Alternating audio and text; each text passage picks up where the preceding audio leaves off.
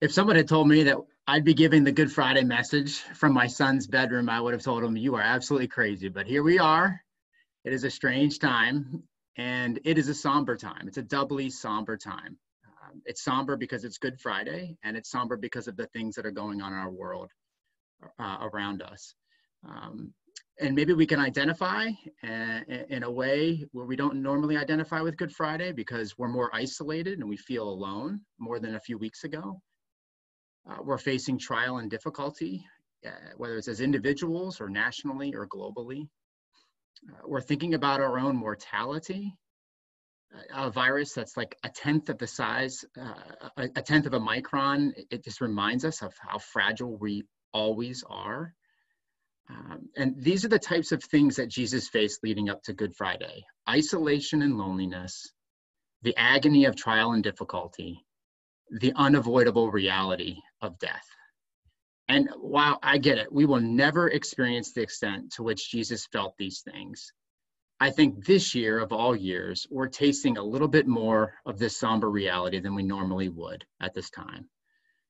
So what I'd like to do is I would like to re-enter into Jesus' story, his death and his crucifixion, as just read by Amy and Josh. And I want to highlight 5 brief pictures for us to consider and meditate on in a deeper way tonight. So the first picture is you see Jesus cursed. In the Bible, to be cursed means there's something fundamentally wrong with you.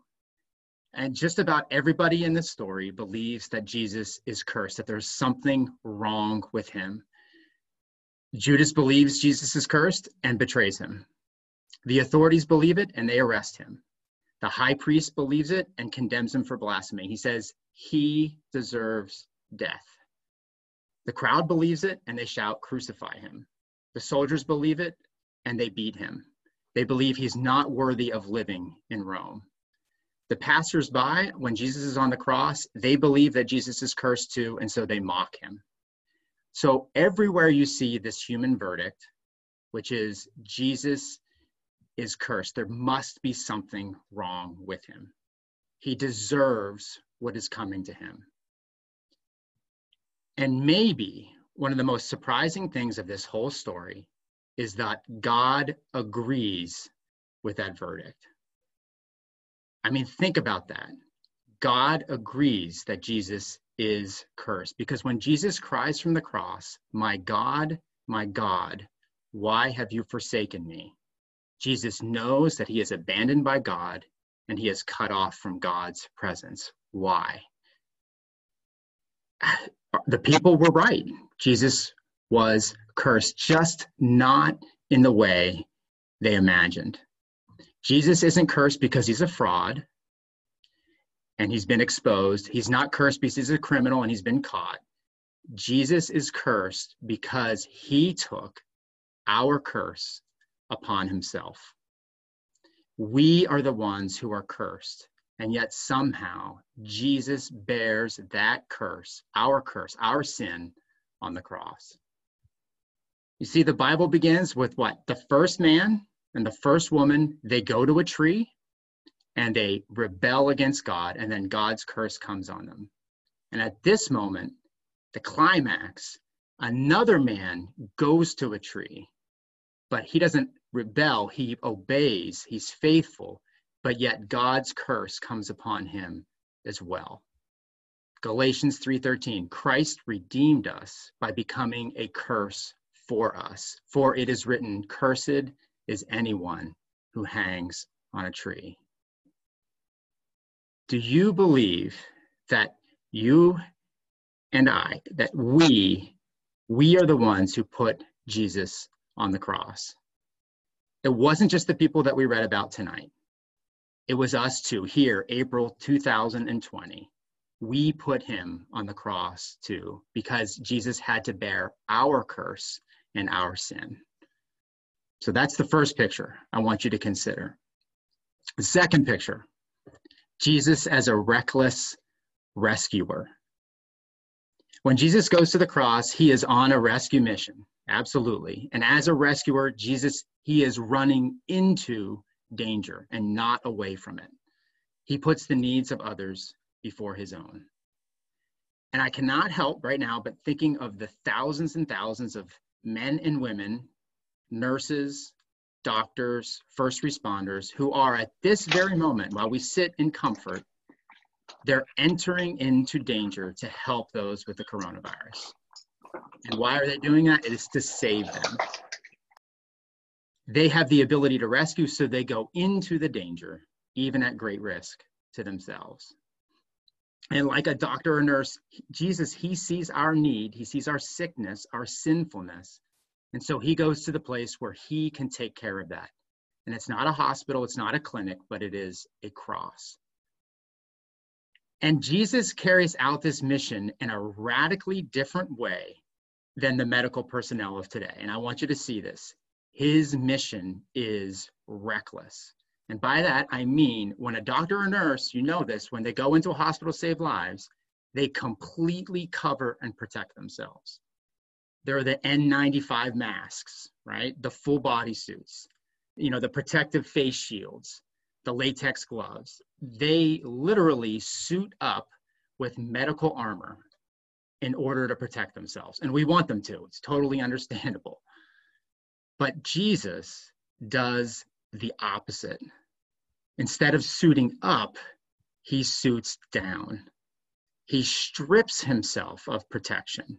He lays aside his power and makes himself vulnerable. He goes into Jerusalem during Passover in order to be arrested. He tells his disciples to put away their swords, and he does not resist arrest.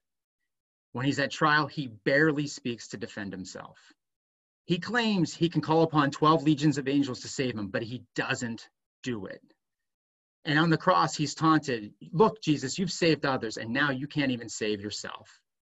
And the reality is Jesus has the power to do that at that moment, but he doesn't use it and instead hangs there until the bitter end. It is precisely because Jesus is saving us that he can't, that he won't save himself. You see, Jesus, either he has to save himself or us. Salvation at this moment is an either or proposition. It is not both and. And so he saves us. He's a reckless rescuer. The third picture, Jesus enters a world saturated with opposites.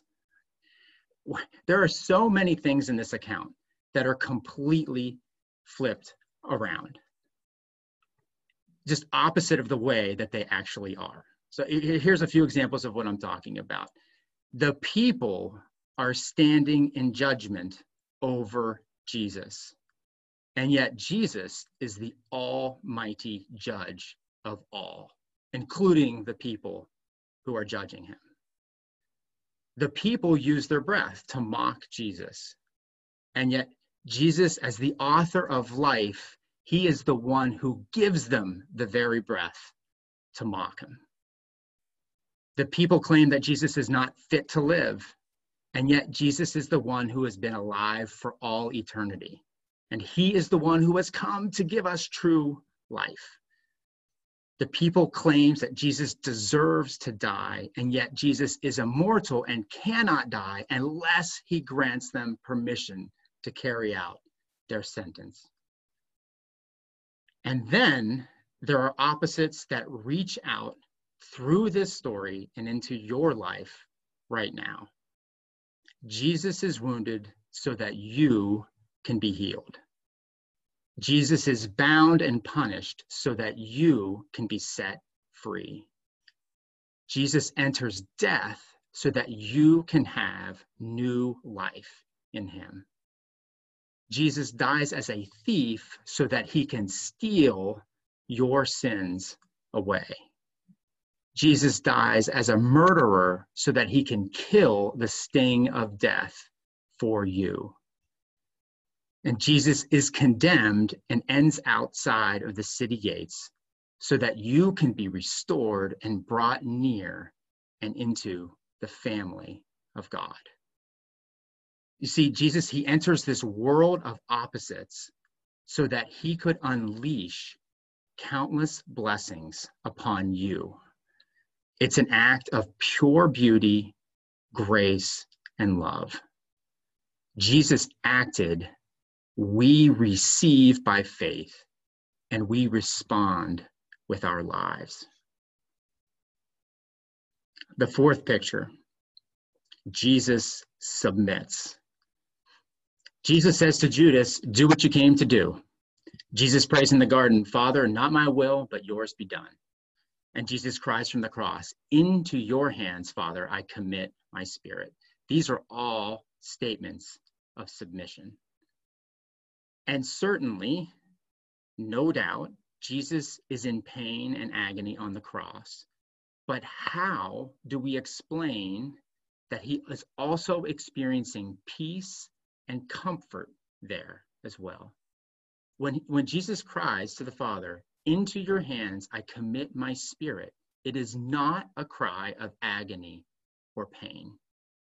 When Jesus cries, into your hands, he's taking comfort in the fact that he now rests in his Father's hands. And then when he cries, I commit my spirit, he is finding peace in the truth that now his spirit will return back to the Father. It is a cry of comfort and peace in the midst of pain and agony. And how do we explain this?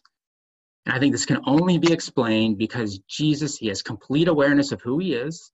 He's the eternal Son of God who has completely submitted to his Father's plan, which is to die for the sins of the world. And now that he's done that very thing, he has submitted perfectly to the Father's plan, he has comfort and peace, and he can rest and say, into your hands, I commit my spirit. Jesus, he nailed the bullseye. He ran the marathon of suffering to the absolute finish line. He submitted to his Father's will and has the satisfaction that he has accomplished his mission and his purpose. And he is ready to receive the words, well done, good and faithful servant. Words that we hope to hear from him someday. And fifth, and a final picture to consider on Good Friday, because of Jesus' beautiful and amazing submission, we can have security. Jesus completed the work that his Father sent him to accomplish. He did not come up short. He made it to the end. And his final cry on the cross was, it is finished. And this is why Jesus is now seated at the right hand of the Father, and he's there until he comes again. And Jesus' finished work on the cross is now our confidence and our security. You see, your confidence in God or before God, it is not based on your confidence. Your confidence before God is based on what Jesus has done for you. And hear him say tonight, it is finished. It's complete. There's nothing left for him to do to make you any more right before God, to make you any more of a son or daughter who belongs to God. If the Son has set you free, then you are free indeed. So where is your confidence tonight? How is your confidence? Are you securely resting in the grace and the love of Jesus for you? This is a night for each of us to hear Jesus' final words on the cross. It is finished, and hear them spoken directly to you. He finished his work for you.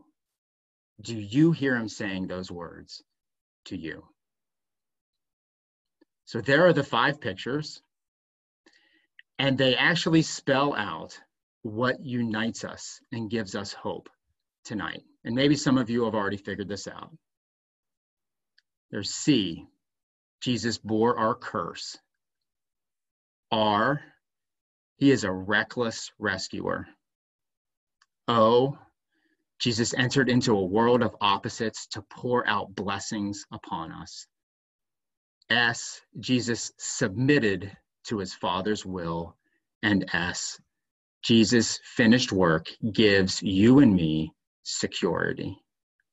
So those 5 pictures spell out the word cross because we are people of the cross. The cross is not just a Roman execution device that we read about in the history text. No, the cross is now our life and our hope. And once we find our life and our hope there, then Jesus calls us to follow him and to live for him in all that we are and all that we do. Jesus is amazing. He's worth giving your life to. You can trust him. And so tonight and every night, may Christ fill each one of you with his love. And may God fill you with his Spirit as you continue to put your hope in him and live for him. Amen.